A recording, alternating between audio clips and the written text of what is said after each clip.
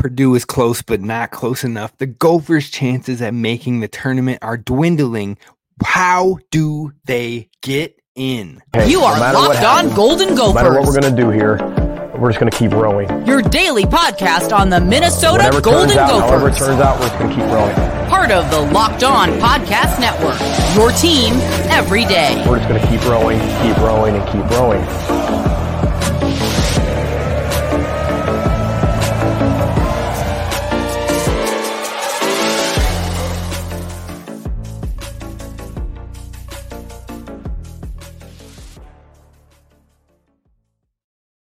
You're listening to Locked On Golden Gophers, part of the Locked On Podcast Network, your team every day. My name's Kane Robb, host of the podcast, former collegiate football video coordinator and recruiting assistant, here to talk Golden Gophers with you each and every day of the week. Now, we didn't get Thursday and Friday, but we're making it up here Saturday and Sunday, and we got to talk about that Gophers-Purdue game. What did we learn from the game overall? It was wire to wire, but the Gophers ultimately fall to the number 2 team in the country. Then we have to talk about how do the Gophers' chances at the NCAA tournament, how is it looking? How can they get there? Is it likely? And I think it's going to be a tough battle for the Gophers. It's not impossible, but it's going to be a dogfight. Then finally, the Gophers women's basketball team gets another victory in the win column. We're talking about how they beat Northwestern and what they need to do to keep that streak going here at Locked On Golden Gophers. So be sure to hit subscribe so you don't miss any future videos on your daily Gophers content. But let's talk about this men's basketball team because they fall to number 2 Purdue on the road at Purdue in Mackey Arena, which is definitely one of the most hostile environments in the entire country for basketball right now. But the Gophers gave them one heck of a fight, and especially all the way down to the final 2 minutes of the game. Now they end up losing single-digit game still, 84-76 in favor of Purdue. But the Gophers started down 11 in this game immediately, down 16-5 early in the first half. After that point, the Gophers stormed back on Purdue. They got hot from deep, and then they played top-notch defense. They forced 7 turnovers on Purdue in the first half and only gave up 1 turnover in turn. So they were taking the ball and keeping the ball in that first half of basketball. Now, on top of that, like I said, they got hot from deep. They were 9 of 15 from the three-point line in the first half. Now, they cooled off a little bit in the second half, shooting 3 of 9, which still isn't terrible, 33% from three-point in the second half, but they didn't take as many threes. They didn't hit as many threes, and it definitely was felt as Purdue stormed back. But the thing that stood out in this win overall, or in this loss, I guess it wasn't a win, the thing that stood out the most so was that they only had 5 turnovers in the entire game, 1 in the first half. So overall, they took care of the ball very well against the number 2 team in the entire country. On top of that, they forced 7 turnovers, like I said, in the first half, 10 in the whole game. So they definitely cleaned up a lot of their errors from the first half to the second half. But what went against the Gophers in this game was the defensive switch that they had on Cam Christie. They switched main defenders on him, and it was a night and day difference from the first half to the second half. Now, in the first half, Cam Christie had 11 points. He hit multiple 3-pointers. I believe he had I want to say 2, maybe 3. I don't want to pull the box score back up, but he was hitting from deep. On top of that, he had 11 points. But then you go to the second half, and he was 1 for 5 for the rest of the game, only 2 points in the entire second half. Now, Coach Painter of the Purdue Boilermakers had nothing but good things to say about the young freshman for the Gophers and talked about how he has NBA skill assets and how his jumper, his quick pull-up game is extremely hard to stop. Now, on top of that, Payne played great defensively. Now, you look at the box score, you see Zach Edey had about 24 points, and you're like, oh, okay, well, how do you play great if he was playing on Edey and he had 24? Look, he gave Edey fits at times throughout the entire game. Now, there were times where Edey got bailed out with some fouls, and on that note, Zach Edey is just one of those players that absolutely bothers me because I'm so sick of watching those type of players get bailout calls. It's always the big dudes. It's always your Edey, your Giannis, your Joel Embiid, those players who don't need the extra help. They're already bullying down low and getting easy buckets because people can't match up with them one-on-one, but then you give them all sorts of and-one opportunities, or when they're missing their bunnies and their hooks and it really is minimal contact, you're still going to bail them out with a foul call. It bugs me to no end. But overall, he found a way to get 24 points and lead his Boilermakers to a victory, but that will never not be frustrating or annoying to me. Now, the killer for Minnesota in this game was the amount of offensive rebounds and second chance points that they gave up to the Purdue Boilermakers, because Minnesota had some top-notch, staunch defense in both halves of this game, and they forced tough looks at times. But Purdue had 17 offensive rebounds, which is far too many. And on top of that, they had 16 second chance points. Now, the Gophers lost by 8 points. So those second chance points were double the difference of this game. And that definitely plays a factor down the stretch. And I think ultimately was the Gophers' downfall in this matchup. Now, Purdue ended up shutting down players like Mike Mitchell Jr. and Cam Christie in the second half. And that is what helped spur their comeback, because not only were they finding ways to get easy buckets and chip at that lead in that second half, but they were closing down the shooters who were hurting them and making that gap bigger from the first half. The only player that really went all out and was gunning in it in the second half of this game was Dawson Garcia. He put like the whole team on his back, played top-notch basketball, scored up there with Zach Edey. But it wasn't enough for the Gophers to pull off this one. He couldn't do it by himself, and he needed some more assistance in the scoring department in the second half.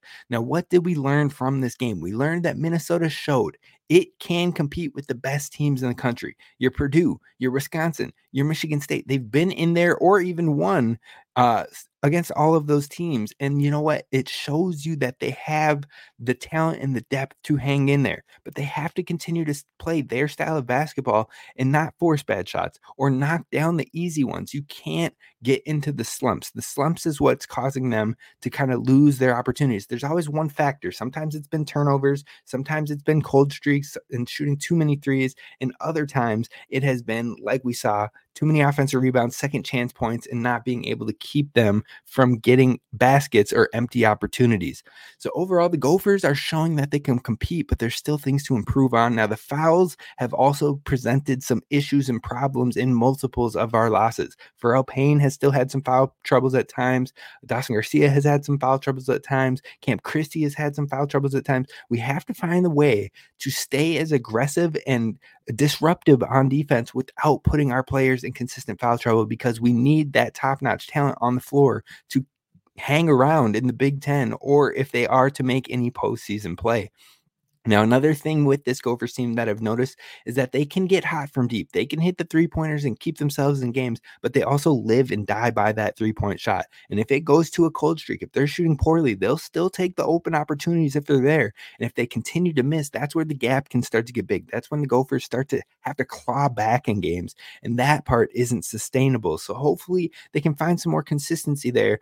And speaking of consistency, that is a big thing this Gophers team still needs late in the season, is they need to find consistent scoring outside of Dawson Garcia. Now, Cam Christie has stepped up a lot in that department, so I'll say outside of the two of them, because in Cam Christie's last 4 games, I believe he's been in the double digits in scoring, so he's starting to come into his own. Dawson Garcia is clearly the leading scorer and leading rebounder on this team, so he has been a consistency, but you've had games from Carrington where he gets to double figures in scoring. Mitchell, who has multiple double figure games. Hawkins, who can get up there in the double figures. Payne, who can get up there towards 20 points in a game.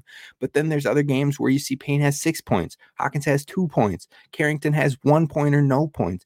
Those are the games. The consistency part of that scoring, something has to give. You have to have players who are, maybe Carrington doesn't give you 17 multiple games, but if he can give you 8 or 6 every game, that makes a difference. Hawkins might not be a 10-point scorer every game, but if he can give you at least 6 plus his assist contributions, that is a huge difference. But it's the fluctuations that hurts the most, especially from a player like Mike Mitchell Jr., who can get hot in a heartbeat, and all of a sudden he's having 18-point nights, 13-point nights, 20-point nights, but it's the single-digit scoring nights. It's the multiple shot attempts and only scoring 6 points. That's where it hurts you. So if Mike Mitchell Jr. is going to be a spark plug scorer, we need it to be more consistent. And the Gophers are going to need it down the stretch. So what is next for the Gophers? There are only 7 games remaining on the regular season. What does Minnesota have to do to get some consideration for the tournament? We're going to dive into that coming up next.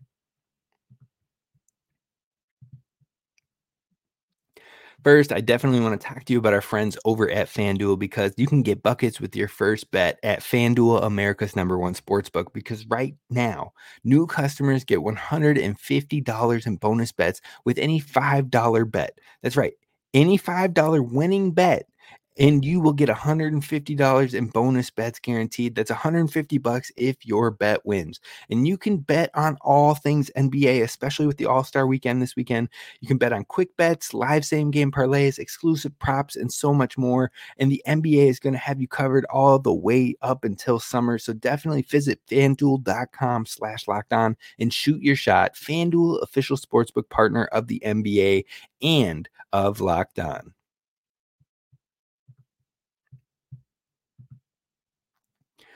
All right, Gophers fans, let's talk about what this Gophers team needs in order to make a tournament. What is the resume that will get Minnesota to the postseason play, the big dance, and try to be a Cinderella story? Well, this would have been a massive resume building win. In fact, I think if Gophers beat Purdue, they could probably be a game or two less than what we've been saying they needed, just with a high quality win against the #2 team in the nation like that, on top of being a fairly successful team. But they weren't able to pull it off. So what do you have to do? Now, we've continuously said that I think that 20 win mark is definitely kind of the make or break for the Gophers when it comes to trying to get into postseason play. Now, the next 3 games, Minnesota probably has to rally off wins in, and those next 3 games are versus Rutgers at home tomorrow, and then you've got home versus Ohio State on Thursday, and then on the road at Nebraska on next Sunday. Now, those are 3 games that Minnesota can win, and they have played 2 of those teams already, losing 1 and winning 1. But Minnesota needs likely at least 2 of those 3 to be a win. Hopefully, all 3 of them can be a wins, and to get something going, a run going, some confidence, generating a little streak here to play your best basketball to close out the season. Now, looking at their final 7 games, I think Minnesota needs to win 5 of those 7 games in order to make the NCAA tournament. Now, they might have a really good resume or shot at the NIT, regardless of what happens, if you can get 1 or 2 more wins on this season. But if the postseason play of the NCAA tournament is the goal, then Minnesota is going to need to get hot in the back half of this season. In these final 7 games, I think they have to win at least 5 of those games. Now, if you win 5 of those games, that's 20 wins right there on the dot, and then you're heading into Big Ten tournament play. And if you get a couple wins there, that doesn't hurt either. Now, looking at these final 7 games, you got versus Rutgers, versus Ohio State. Next 2 games are at home. You have to win your home games, plain and simple. And the crowd being there, showing up, showing out is only going to help the Gophers in those cases. So if you can go on, win those 2 games, you're looking at a 17-9 record. Then you go on the road in 2 games that you would love to steal, Nebraska and Illinois. Now, if you can win 1 of those 2 games, you're still on track and you're still trending in the right direction. If you only win 1 of those 2 between at Nebraska and at Illinois, I would say you want to win the Illinois game, because Illinois is a ranked team. It's the only ranked win the Gophers would have on the season. And on top of that, they've already beat Nebraska. So hopefully you have some sway or some leniency from the committee if you can get to that 20 and have that diversified portfolio of wins against a quality Nebraska, a quality Illinois, and so on. So if you can go on, you win both of your next 2 home games, you split between the 2 road games, hopefully getting the Illinois one. That's 3 wins right there. That's putting you at 18, and you've got 3 more games to close out the season, 2 of them being at home. Now, the biggest thing for Minnesota is if you can continue to sweep out your home games, you're going to give yourself a shot. After Illinois, you've got back-to-back home games versus Penn State, whom you've beaten already on the road and should be able to beat again at home. And then Indiana, who you were close with most of the game on the road at IU. And hopefully you can find a way to get the win against a quality IU team and find a way to put yourself into that conversation. So basically, if you win all 4 home games that you have left, split one of those 2 away games that you have between Nebraska and Illinois, that's your 5 wins right there. Then you have a final game at Northwestern, which is a team that is basically almost locked to get into the NCAA tournament. And if you can go beat them twice, that shows more quality, it shows more resume, and it puts you at 21 wins, which would be huge. But again, 5 out of the next 7, I think, is most pertinent for Minnesota. Now, the most difficult games are likely going to be Illinois, Nebraska, and Northwestern. Now, Minnesota has already beaten 2 of those 3 teams already, but on the road versus those teams will be much more difficult. All 3 of those games are on the road. In the end, the Big Ten cluster is becoming more of a major situation once again, like we saw last season. And those two back-to-back losses that Minnesota just had versus Iowa and then Purdue definitely hurt a little bit. And it shows you how much of a cluster this conference is, because Minnesota went from 4th in the entire conference to losing those 2 games after that Michigan State win that they had, and now they're 10th in the conference. Those 2 games alone dropped them from 4th to 10th in the conference, and it is huge. But it also shows you how quickly it can turn around in the other direction if you can get back on track. Now, currently, Indiana and Rutgers are ahead of Minnesota, but with the same conference record, and you still have games against them. So if you can go and win those 2 games head to head, that's going to be a huge flip for you. Plus, you go get Illinois, you get Penn State and Ohio State. All of a sudden, Penn State and Ohio State are 2 of the bottom 4 teams in the conference, so you have to push that gap and continue to build on that so you don't play on Weekly Wednesday. But you do that, you get those 2, and then you get Illinois. That's the 5 right there, and that would make me feel good about Minnesota's chances. Now, you would really like I said, to beat a ranked Illinois team, to have one ranked win on your resume to help your case moving forward, but it isn't necessarily a necessity. But Minnesota is going to have to get on a roll here late and get on a roll here quick. Not only could they miss the tournament if that happens, but if they end up dropping too many games, they could still play on Weekly Wednesday. They're only a game or a half a game in front of Maryland, who is currently in the 11th slot. And that is the last thing that we need as Gopher fans, is to see yet another Wednesday game in the Big Ten tournament here in Minneapolis. So hopefully the Gophers can keep it on track, win 5 of their next 7, and make a case. Maybe if you get 5 of the next 7, you're at 20, and maybe it's not enough, but the Big Ten tournament can do enough to get you over the hump. The Gophers are definitely there, but it is going to be a tough situation to lock in a tournament spot, and there is no room to breathe. You got to get in there, you got to get it done, and you have to make the best case scenario over the back half of the season. Now, the final thing I want to talk about today is the Gophers women's basketball team. Now, they're not turning bound this year, maybe the NIT, but the NCAA tournament is probably off the table. But they finally got back into the win column. What did we see that is different and maybe could help the Gophers get back on track to close out this year? That's what we're going to talk about coming up next. First, I want to talk to you about our friends over at Game Time, because what would you do with an extra $100? For me, I would use it to cop a new Twins jersey. But the biggest debate for me there is, do you go with the young buck, the young gun, the future, or the previous first pick of the MLB draft, get it right with the sports, in Royce Lewis, or do you go with possibly the best shortstop that we've seen here in Minnesota with Carlos Correa? Those are my 2 guys, but regardless, our friends over at Game Time have just the deal for you to keep an extra $100 in your pocket to make that decision. Now, Game Time is fast and easy way to buy tickets of all sports, music events, comedy, theater events, and so much more. And right now, all users get $100 off when you buy a big game ticket with code VEGAS100. That's VEGAS 100. Now, Game Time is the only ticketing app that gives you complete peace of mind with your purchase. You get things like seeing your view of your seat before you buy, so you know exactly what to expect when you arrive. On top of that, they have the all-in prices, so your total is upfront and you know you're getting a great deal before you even get to the checkout. And finally, you can buy tickets in seconds with just 2 taps. So take the guesswork out of buying tickets. Download the Game Time app today. And right now, all Game Time users get $100 off a big game ticket with code VEGAS100.